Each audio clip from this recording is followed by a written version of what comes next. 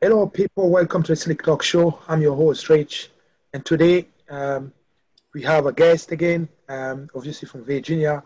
Chris, senior writer in Virginia, always willing to come over and talk to us, about what's going on back in the U.S. How you doing, Chris? How you doing today, man? I'm good, man. How are you, man?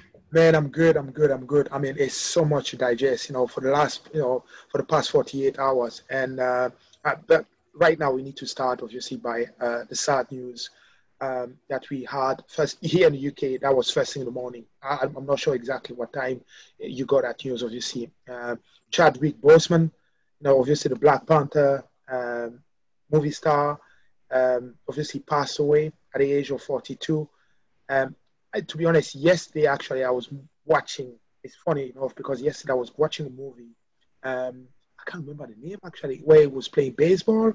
I don't know if you remember the movie, the name of Oh it. yeah, oh 42. 42. Exactly, Yeah, 42. yeah, Yeah. yeah. So yesterday actually on Netflix, my wife picked that movie up and she was like, "Oh, can we just have a look?" And I was just watching that, and I loved that. And I was like, "Oh, that's cool." And obviously, we went through Google last night, and we find that he died at the age of 53, the 42. Mhm. But his wife, obviously, is still alive. Now, fast forward, I'm up first in the morning today. I'm going on my phone. My phone is buzzing. Not because people are calling me, obviously. It's just crazy about it. And I'm looking, I'm like, is that a dream or it was just unbelievable. I mean, for me, sad news for all black people, especially after losing Kobe. I mean, and also, we've got a pandemic, so much going on right now in 2020. You know, um, what's your take about what happened, man? Shocked. And that's another thing. So it was around about 10 o'clock our time. Okay. We heard the news, and I'm working on some stuff, for the show and everything. So on my phone there was like Twitter, and there was like it actually said something Chadwick Boseman, and I'm thinking, okay, well maybe it's something pertaining, like he had a statement pertaining to what's going on in the situation.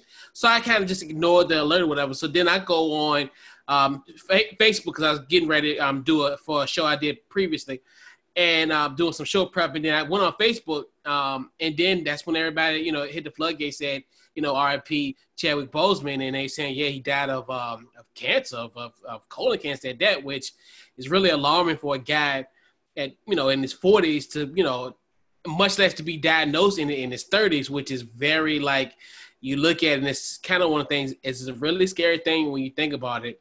He was diagnosed essentially in his 30s, and then it's almost just a testament of kind of one thing that we had to kind of put in perspective, where this man was fighting for his life, and he had a legendary role in Black Panther, and it make you think, like, every day, it's about working hard, and it's like, Mm, despite of what's going on, I mean, mm, who would ever think that in a role like that he was fighting a bigger battle than just learning, as far as his perfecting his craft or whatever.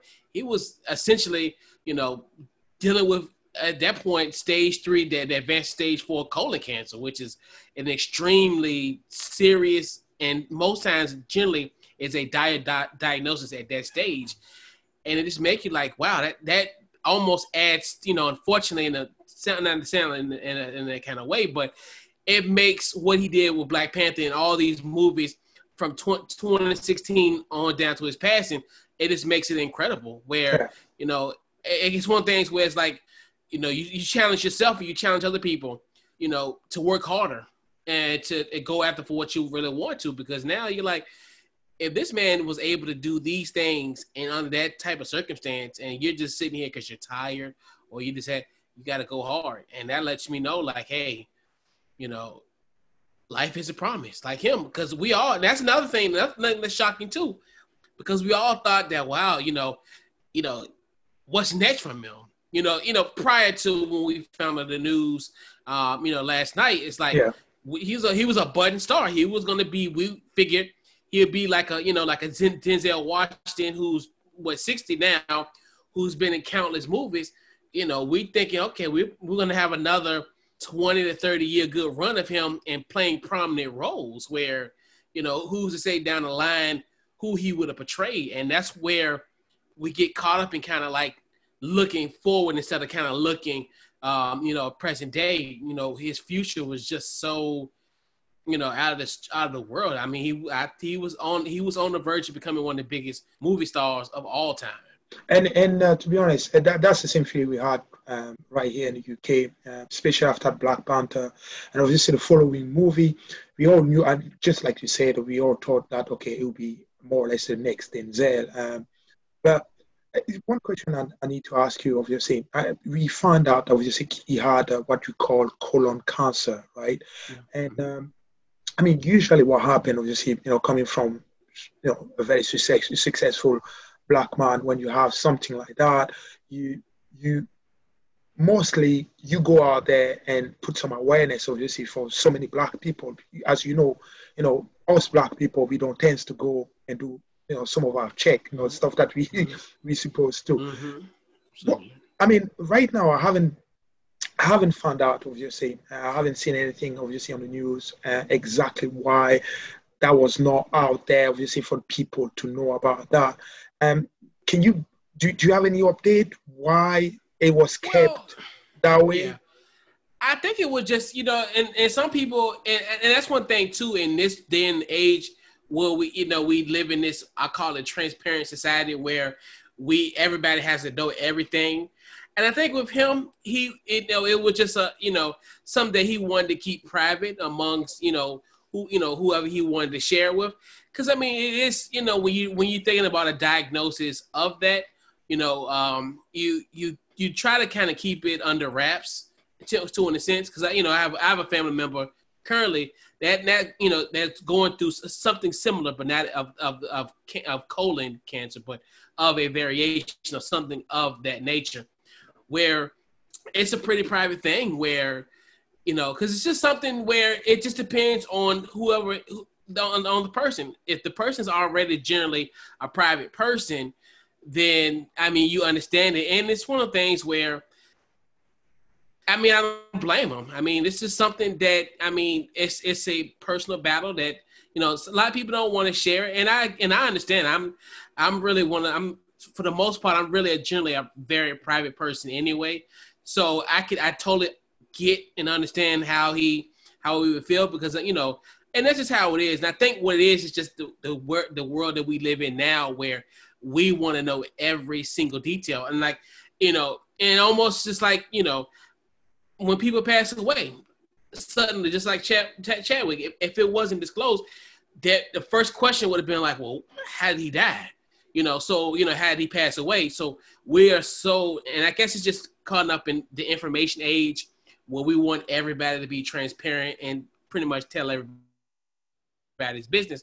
But I think it's in its own right for him to not disclose it. I mean, like you said, I understand as far as the quote unquote, like it would have, as far as like the outreach and whatever, because you think about it, if a guy being diagnosed with colon cancer in his 30s, it's very alarming. And it's kind of one of the things that could have potentially helped other people down the line.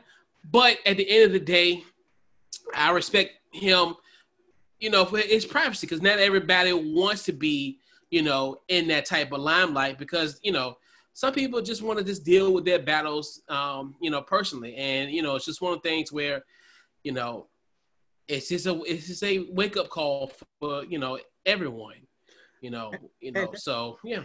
Yeah, and to be honest, I was looking, obviously, age of 43, as you mentioned just earlier on as well, it's too young. I mean, at age of 43, obviously, he was probably diagnosed by the time he was 30, 35, I'm not sure. So that means that pretty much it's difficult. He was playing all those movies knowing that, he might not be there at some point. And this is very, I don't say impressive. I mean, for somebody, and he gave it all. He gave it 100%. Yep.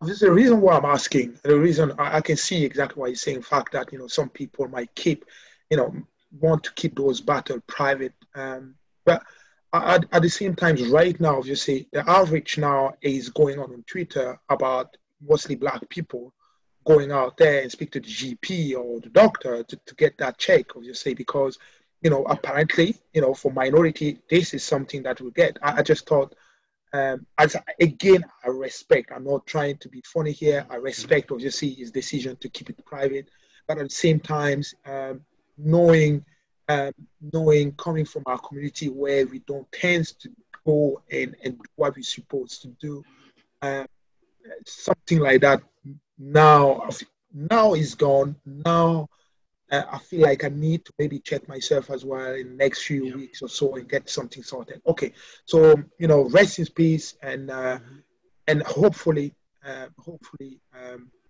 we, we can see something big coming out of that. I'm not sure exactly who. I don't know. Right now, we're not talking about who's going to be the next Black Panther, but we feel like even the next Black Panther will not be the original. I just feel like that. I mean, what do you think about the next one, the next Black Panther that might come out there, man? It and I know they will try, but it'll never be the same. I mean, it's just like everything. It's you can create, but you can't you can replicate it, but it'll never be the same. So yeah, I me personally, something. If everybody was still alive, we could do it, but I don't. I mean, and they probably will still continue on without him. But like I said, you can replicate it, but it's not gonna be the same. Okay. Now let's move on to the shooting. You see that happened in the U.S. I have to tell you, obviously, after the George Floyd shooting, I don't know what to think about that. I've never thought that it will be the end of that. I know, something like that would have happened again. Yeah. What I was looking for to see exactly, I was looking for to see exactly what will be the reaction now after the George Floyd. Now, the reaction in the US has been consistent, obviously, after the George Floyd. Here in the UK, um, I think slowly we got the story, obviously, because of the backlash of the boycott coming from the NBA and some of other major sport franchise, obviously. Um, that shooting, what did you think about that? How did you feel about that when you saw that again? Oh, with the one that just happened last week with Blake, Just correct? very Blake, Yeah, yeah. yeah. I mean, it's just one of those things where on the surface, did he really honestly deserve to get shot 7 times in the back? No. There's nothing that to me would suggest what he could have possibly done because he shot him at point blank range. So he was at least in a proximity to a point where the situation could have been diffused. He could have tackled him. He could have did something else of that nature. Even if he was trying to escape on foot, you could have shot his tires so he couldn't go nowhere. It's almost like you had him in the corner, but then you decided to shoot him in the back. You're already at a point where you could have contained him, detain him, or whatever you need to do to get him in custody. You had an opportunity. So what was the fact? What was the reason of you shooting somebody to the back toward to going back? Is that they're not confronting like this. He's walking away, and then you are like this close. And why do you have the nerve to shoot this man 7 times in the back? That lets me know that was intentional. Like you cannot sit and shoot somebody 7 times and can sit here with a straight face and say that's justified. Yeah. And now, at the back of that, we've seen, obviously for the past 48 hours, I have to tell you, the first time when I saw that, I was like, wow, what's going on here? Now, obviously, the Bucks decided to boycott the game, and obviously Orlando followed suit, because Yeah. they didn't, they were not aware that okay that was going to happen, and obviously then LeBron, the Clippers, everybody else had to follow suit because it was going to look bad, to see LeBron and then going to play against obviously Portland and seeing the Bucks, because of the whole situation. Now, at first when I saw that, I was like, wow. But then I thought to myself, I say, this is the reason why they decided to go to the bubble, just to make sure, if anything like that happened, they can use that platform, to make some noise And if there's any protest to be made, then you have to do that. Now, as far as I'm concerned, that was a bit confusing. You just felt like there was nothing planned. It was done in a rush, but then at the end, everything was done as a group. They all signed off and they decided to stop the whole thing. What did you think about the whole thing? So, and that's one thing too, where I'm so torn. It's a great act, but the execution was off. And I the Bucks kind of did a piss poor job. And it's only one thing. I think they should have let Orlando know, hey, we're forfeiting the game. I didn't like how they let Orlando kind of let them be on the court, have them really ready for a game, and then you're like, well, we're not playing, and not letting them know. Because, like, I mean, essentially, as a matter of fact, I actually, and how it all unfolded, which is very weird. And so I was on Twitter, it's about 3:45, because they were supposed to play at 4 o'clock our time. And there was, like, rumblings like, hey, Milwaukee hasn't left the locker room. Like, it's 15 minutes before the game, and they're not, they're not on the court. So time keep on, and then how it played out, 4 o'clock, well, no one's going. So then the Magic leaves the court. So I'm assuming maybe the Magic knew something. Then the refs left. And then the ball boys leave, they leave. And then the guys who, the name tags on the benches, they're getting peeled off. So I'm like, I kind of wish everybody who I mentioned would have been notified, because we're all looking crazy where you're like, okay. And then the whole thing is, I think they really should have kind of gave everybody a heads up and say, hey, because everybody else felt obligated. And that's the thing where you can't do that in a sense, like you said, like, and it was the lack of planning, where if Milwaukee say, hey, I don't feel like playing today on Wednesday because, what happened in Kenosha, which is, in their backyard, cool. And I'm going to forfeit the game to the Magic. If you guys don't want to play tonight, that's okay. If y'all do want to play, that's fine. But tonight, we're just going to boycott. Because honestly, and if that would have been communicated, so then when, Houston and Houston OKC play, they can say, well, hey, Milwaukee said, hey, we just boycotted for this game. It wasn't communicated. So obviously you have to, because how that's going to look, Milwaukee and Orlando don't play, but then 2 hours later, OKC and Houston playing. And then if the Lakers and Portland want to play at, a few hours later, there's going to be the confusion. Yeah. And then what killed me was the meeting that should have happened Tuesday night instead of Wednesday, where they could have developed a plan, and I understand, and I do love the fact that they did boycott, but it's just like the plan. And that's one thing too, where my biggest skepticism going into the bubble my biggest thing is you have to have a plan. And that's the thing where if you don't go to the bubble, what's the plan behind it? Like, what are you trying to accomplish? Because, and I do love the fact that they know that they have the power. So that's the beauty thing of it all. It is more so now of just going and executing it and really recognizing your true power. This is just a baby step. Just something I thought about, while you were talking as well. Very interesting thing is, just say they decided to go to the locker. The Bucks decided to go to the locker. Just say, so there was a plan. They had a plan to play the game. So something happened inside that locker for them to change that mind. Have you heard anything? Who was the lead for all that, basically, to cut it off that day? Man? Any lead there? And that's the thing where we don't know, because I know. I'm drawing a blank now. The guy from one of the players from Milwaukee, George Hill. Yeah. And I know he was in. I think he did a press conference. I think the day before, which was like Tuesday, and he was saying, we shouldn't even be in this damn bubble."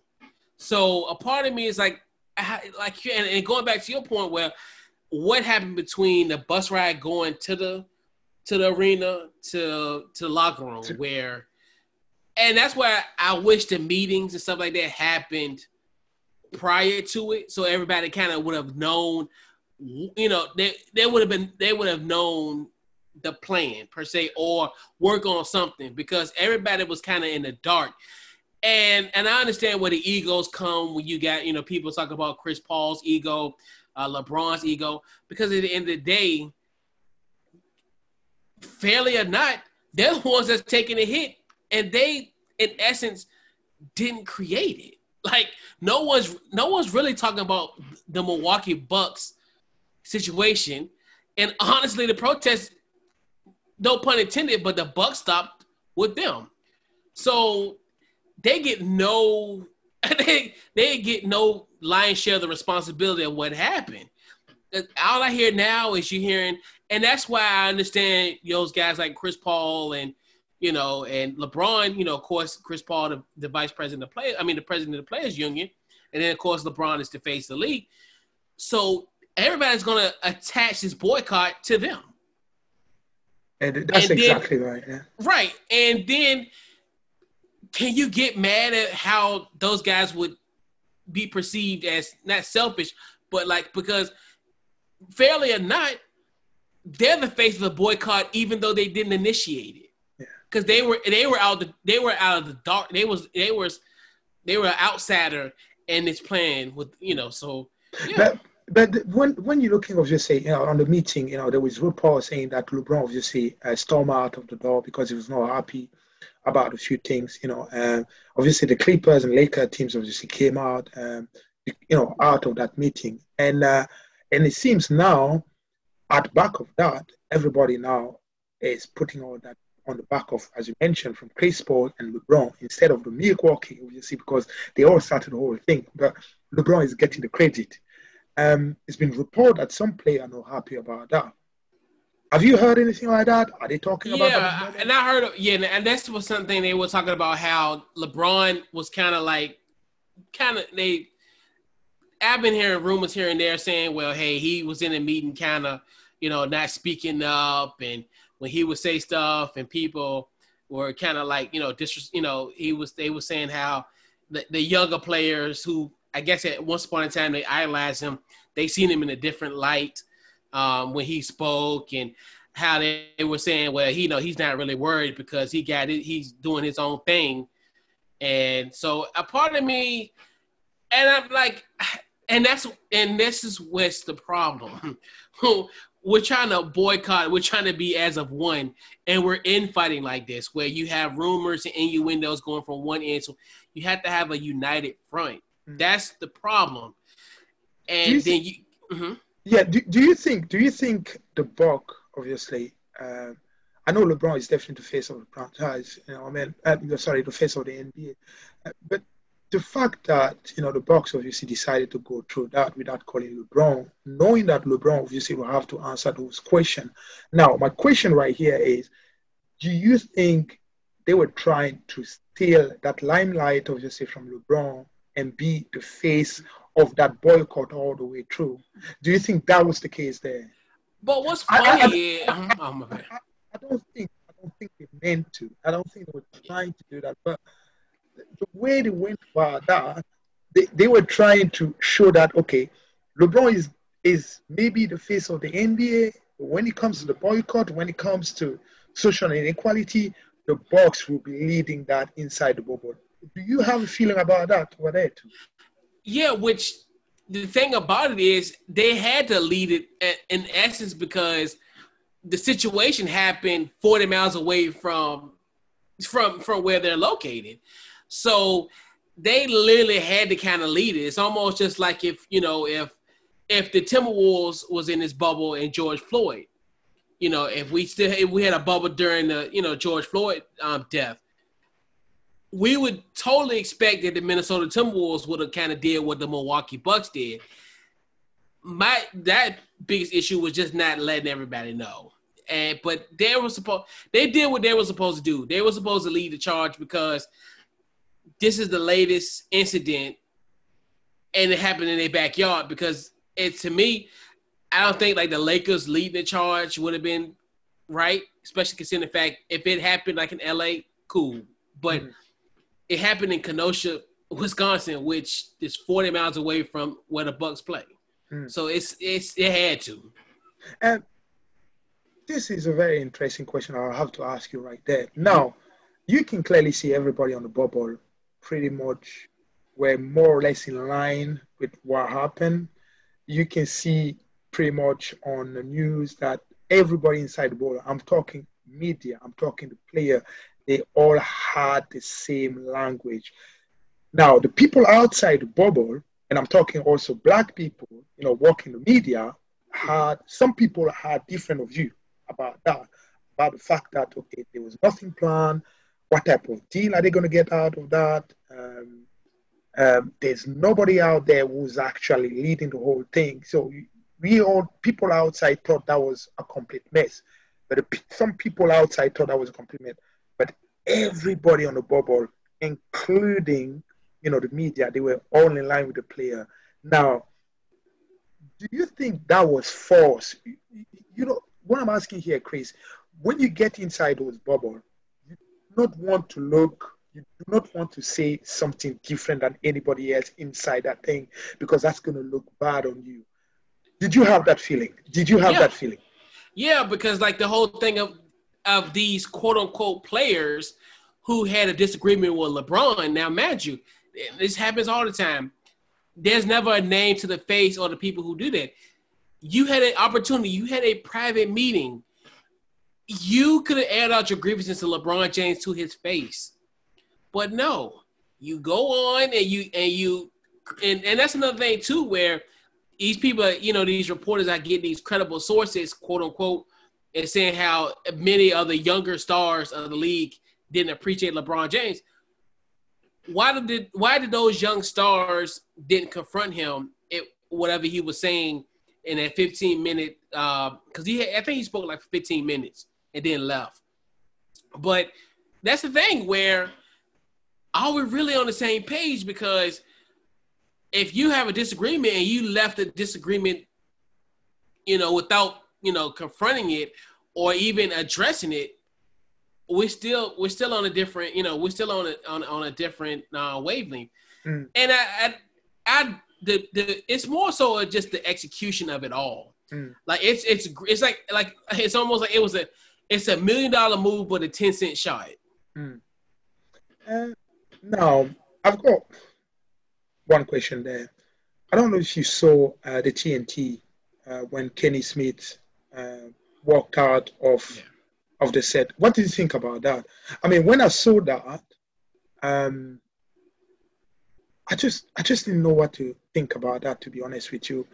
You can support whatever people are doing, but to walk out like he did there, I don't know if that was a protest against TNT because that's the way I felt like about something going on inside TNT. Because if you're happy with the people you're working with, right? Yeah. And especially with the job he's doing, if there's something going on the bubble, like for example, just say the boycott there, we all know why they were boycotting.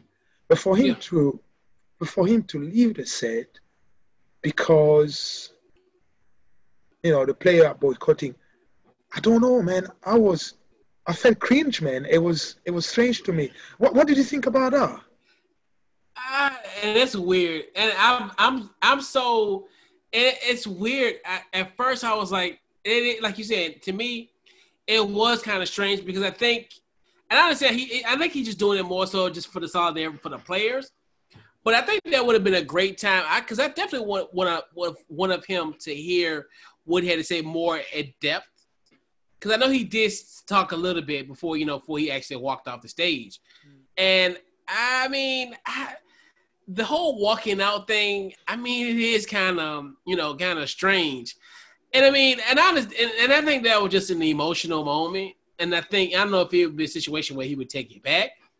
But I mean, I think he would I think it probably was just too much, just the emotions of it all. And he just got caught in the emotions. But I mean, I would have hoped, I wish he was, I wish in that situation he would have kind of provided us with like insight, like with Chris Webber. I think what Chris Webber did, It was beautiful. I mean, that was beautiful. That was beautiful. something. That was something that I was like, wow. Like, I mean, that was very profound. Like, and it was genuine. And to be honest, you can clearly see he had.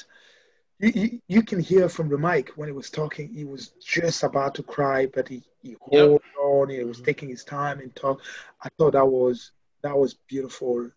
The chat, the talk, and the advice. Obviously, and remember, he had that talk just after Shaq, because Shaq, obviously, I don't know if you heard what Shaq said. Obviously, after Kenny Smith walked out, and Shaq on his point was, okay, yes, the player are boycotting, but what's the plan? I'm a businessman. I move differently. I always need a plan. And I think, Chris Webber talking about that was trying to respond to Shaq. He's trying to respond to Charles Barkley as well. And in a nice, beautiful way, like a little brother saying, big brother, I expect a little bit more from you, apart from what because apart from what you're saying right now. So it was touching. It was touching. Now let's just move on to obviously the involvement of Michael Jordan. I mean, right now I was looking at the news that it seems like Barack Obama was also involved. News are coming up like every single minute. Yeah, right. Do you think we're seeing a new Michael Jordan now when it comes to those social issues and stuff?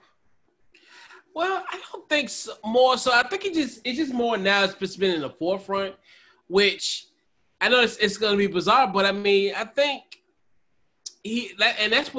that's the beauty of it all, where now we have a majority owner. We have a black owner in this league, a majority black owner, which we need, because so for him to have these type of situations and be like the buffer for these players and kind of execute a game plan for these guys, they need help. These guys need help, and then they're going to take the advice of Michael Jordan. I mean, Michael Jordan is alone. The name, his mystique alone, people are going to listen. So you want him to be like your ally in this case, and he has provided that. And I mean, and he's like, to me, he'll be the buffer because he's not like the typical owners that we see in most professional sports.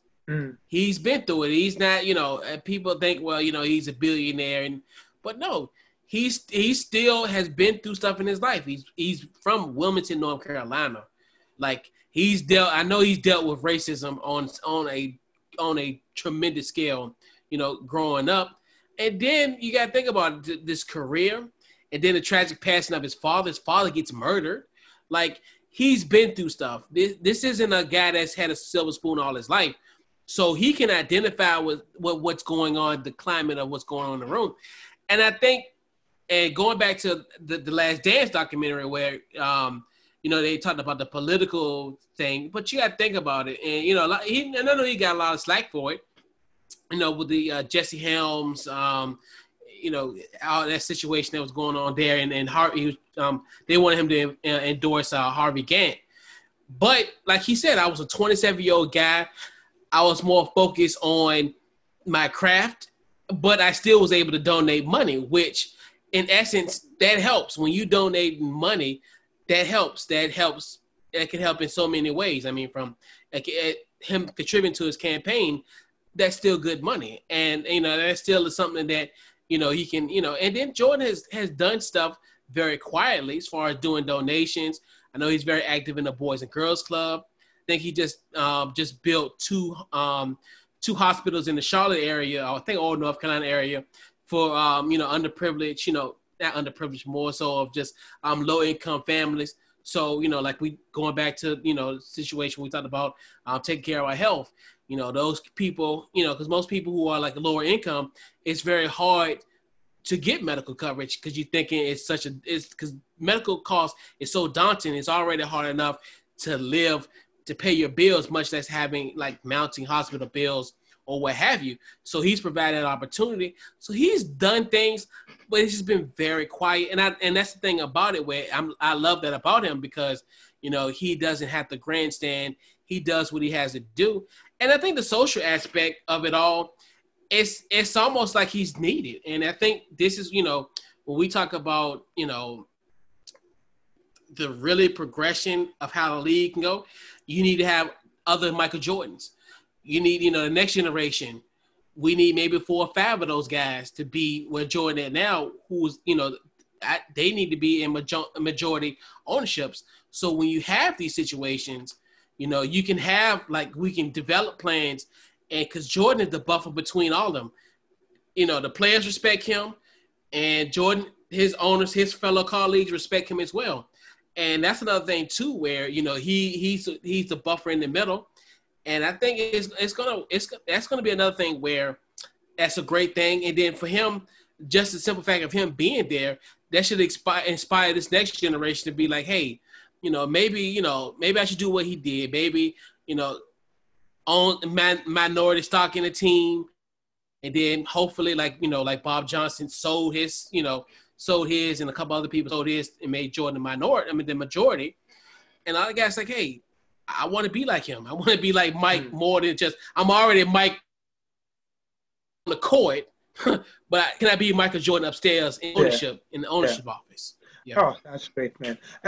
Something else I'd like to ask you as well, Chris. So we're talking about obviously the boycott, and usually when you see boycott, it's because people are making demand. I mean, the players are making demand. Now it's not really clear what type of demand they made over there, and it's not pretty clear what type of deal they're getting. I mean, what I heard, the last deal that I heard is, some NBA owner will let some arena open, obviously, for election, for people to go and vote and register and stuff like that.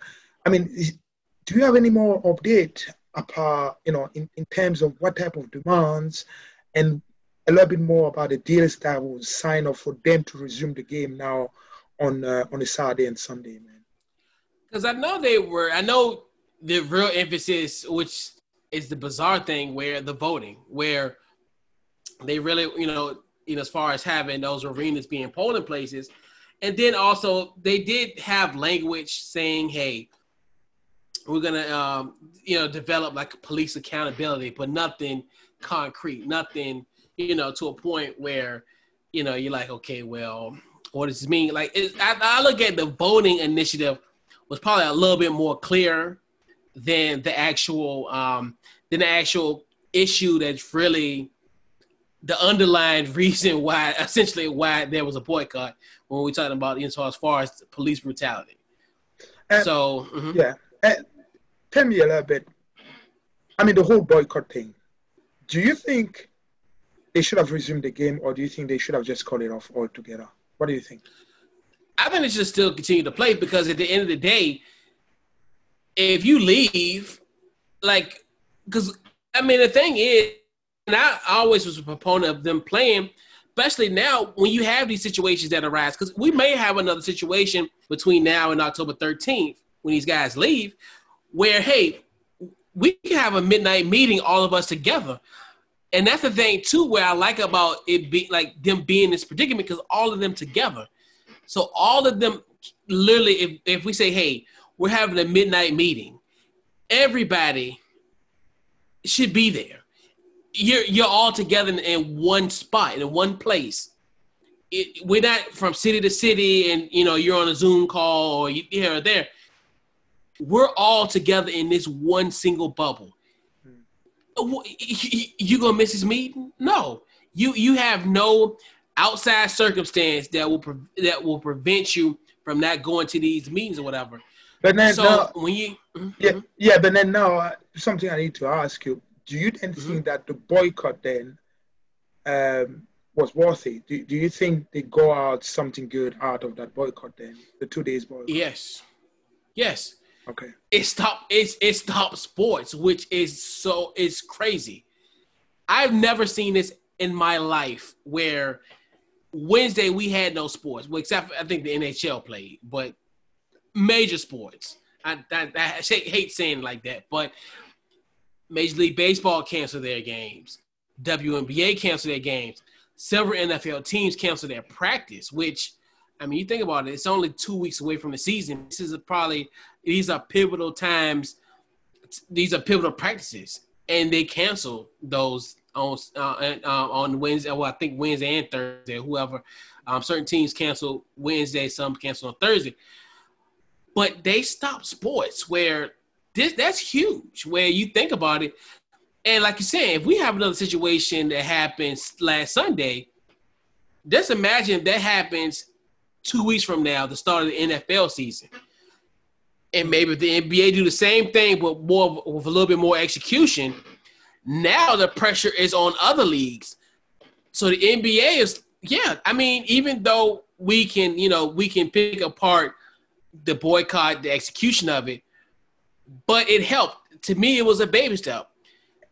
And it just let them know that it's almost like putting your foot in the water and realizing, hey, it's not that cold. I can go in there and swim. Because now they know they got the power. They're the product. So they know, hey, you're not gonna tune in. This is not like a store where, okay, it's like a store. You go to a store, you buy something, they don't have what you want. Guess what? You're leaving the store because you're there for the product. And we all know that they're the product. So they know that they have the power. And just a quick question. I need your take about that. Now, you see all those teams. Obviously, I think it's 13 or 14 teams left there on the bubble right now. Mm-hmm. Obviously, the Buck decided to lead on that boycott. Are we when we are out of that bubble? At some point, we'll have to be out of that bubble, obviously, to start the new season. And do you think then, because the way, obviously, because you talk about execution, the people outside, like me and you, what we're looking forward to see, we're looking to somebody like LeBron or Chris Paul to lead any type of boycott. But what we're looking at, or what we're seeing right now, is it seems anybody now can lead that. Now, can we expect to see, let's just say there's a shooting somewhere in New York. Mm-hmm. Are we going to expect to see the New York Knicks, basically boycotting the game maybe next season? Is that something that is more or less, people are talking about things like that happening now going forward?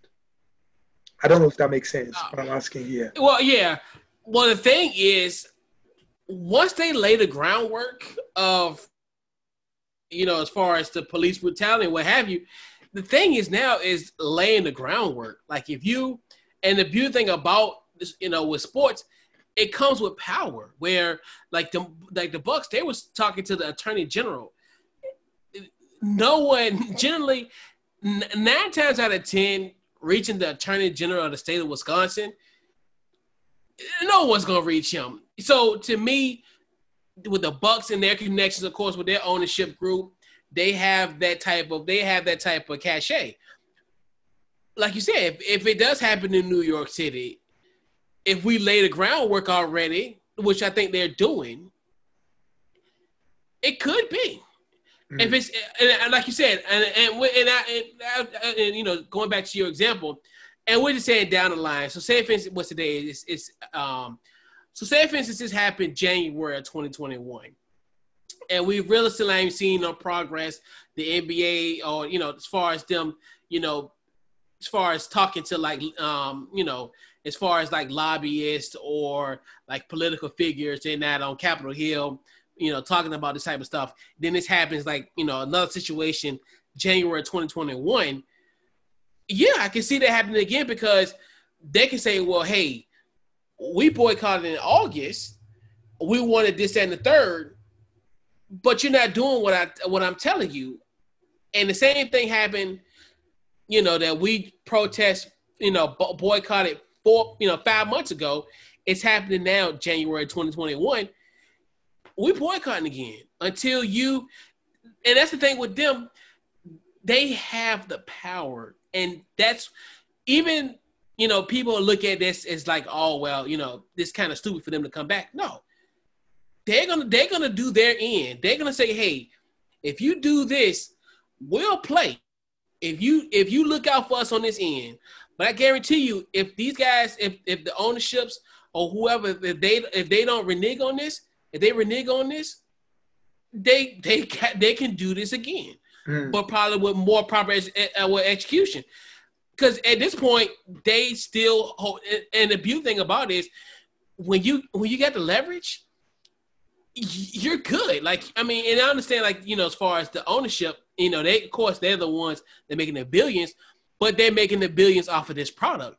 If this $1 billion product doesn't show up and work, you're not making any money. Yeah, that's right. And what happened now?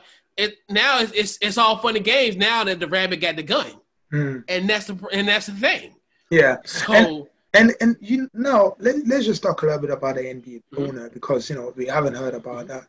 I mean, they decided obviously to put Michael Jordan up front there. You know, the reason why we all know is because he used to be a player. You know, he can relate to what, you know, the player asking, and he's also a black owner also. So, you know, he can talk about both sides. Now, I'm a little bit, how can I say that? Not worried about that, but it just looked to me more or less like, okay, Michael Jordan, this is a black thing. Can you just go at the forefront and talk to those guys over there, because we don't know what to say? Do you think the NBA owner are getting a little bit fed up about the whole thing, man? I mean, yeah. I mean,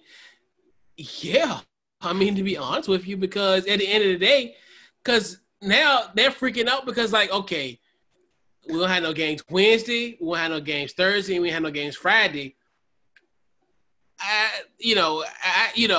Do I have to give this money back to these TV companies who are paying us, you know, billions of dollars to broadcast these games?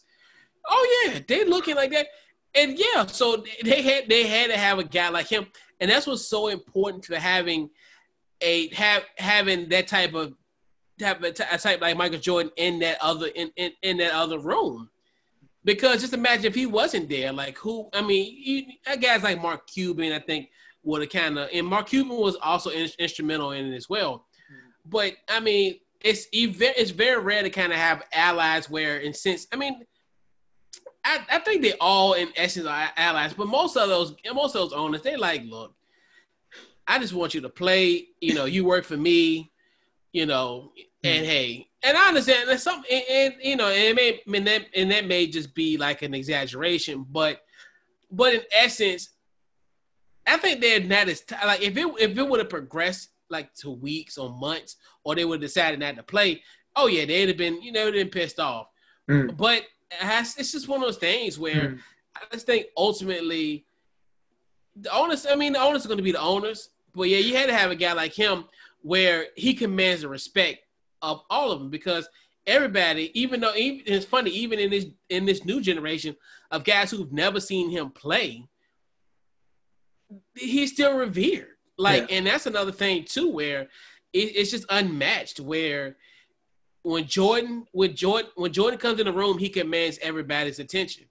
So he's perfect for both sides of the coin. You know, as far as the players gonna look up to him, and then the owners, they know, like, hey, Jordan is good for business, because Jordan is gonna, Jordan's gonna make us all rich. Yeah, most definitely. Yeah, right. That's sure. Now, obviously, now they decided to resume the game today and tomorrow. It's been like a stop and start. What do you think is gonna, is going to take that opportunity, obviously, to push deep into the playoff? Because I feel like teams like, obviously, Lakers, I can see LeBron not being happy about the whole thing. I mean, those vet, when they start going, they want to keep going because now they've got a momentum. And then, they've been asked just to stop everything for the past 2 days. And then now you need to go back and refocus again, and get back out there for those playoffs. In your mind, when you look at that West right there, what are the teams you feel like, okay, after the past 48 hours, they will maybe take advantage of those 2 days boycott and stuff like that, resuming the game? I think and the funny thing about it, the West, like, the perfect team that could possibly take advantage of this is the Denver Nuggets. I mean, you think about it. Tuesday night, I'm we did our podcast on Tuesday night, and I'm like, well, because it was going on while we were doing the podcast, and I'm like, Denver's about to get eliminated. Like Denver's done. Then Jamal Murray just goes crazy in the fourth quarter, and now it's a 3-2 series. Now they convene tomorrow.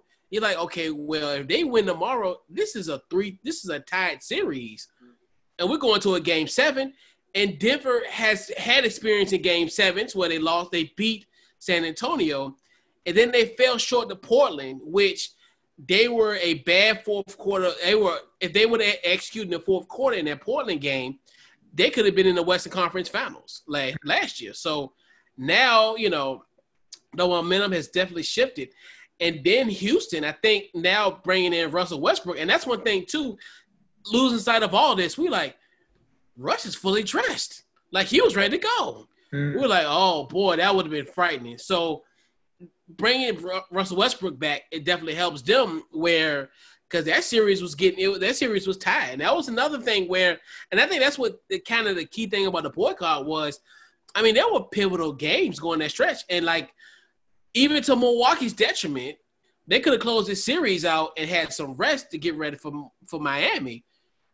And they kind of forfeited that away. So that's another thing. And then, so I look at those two teams. I think Denver and Houston, they are definitely they're going to take advantage. I think Dallas is done, and we know Portland's done because Dame is back in Portland. So it's just a formality. I mean, Portland leaving the bubble tonight probably or tomorrow morning. So. Okay. Anyway, we've got 3 minutes left now. Last word about that. There's a big thing, as I was just saying, in November. You've got that election coming up soon. I mean, the whole world will be watching, obviously. Yeah. We all know what's going on in the US. We can clearly see the division.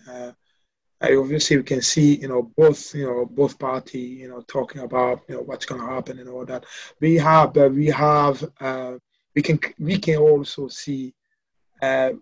What are the expectations, obviously, for the whole world? Everybody's talking about the next change for the next 4 hours. What do you expect to happen after November election, man? To me, my prediction, I think it's going to be like 2000. I think it's going to be a situation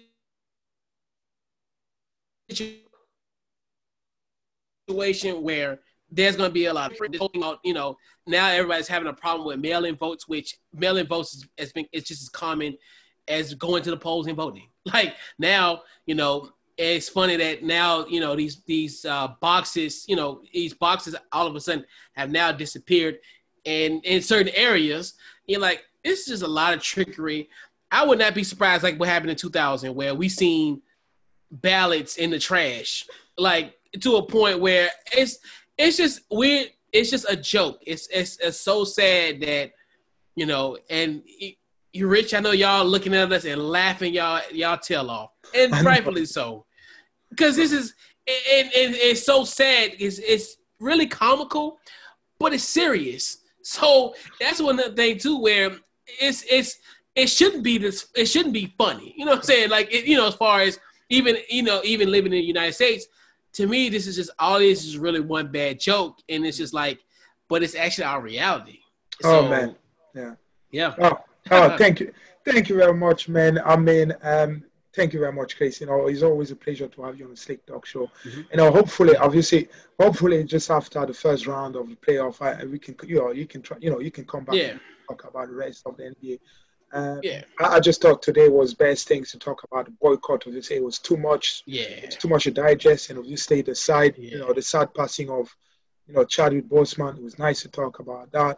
It was nice to have you again, and we always appreciate having you on, on board here, on the Slick Talk Show, especially talking to my people here in the UK, man. So, for that, I'd like to say thank you, and thank you for all my people. Stay tuned on the Slick Talk Show, and I'll get back to you again on Monday. Thank you very much, guys.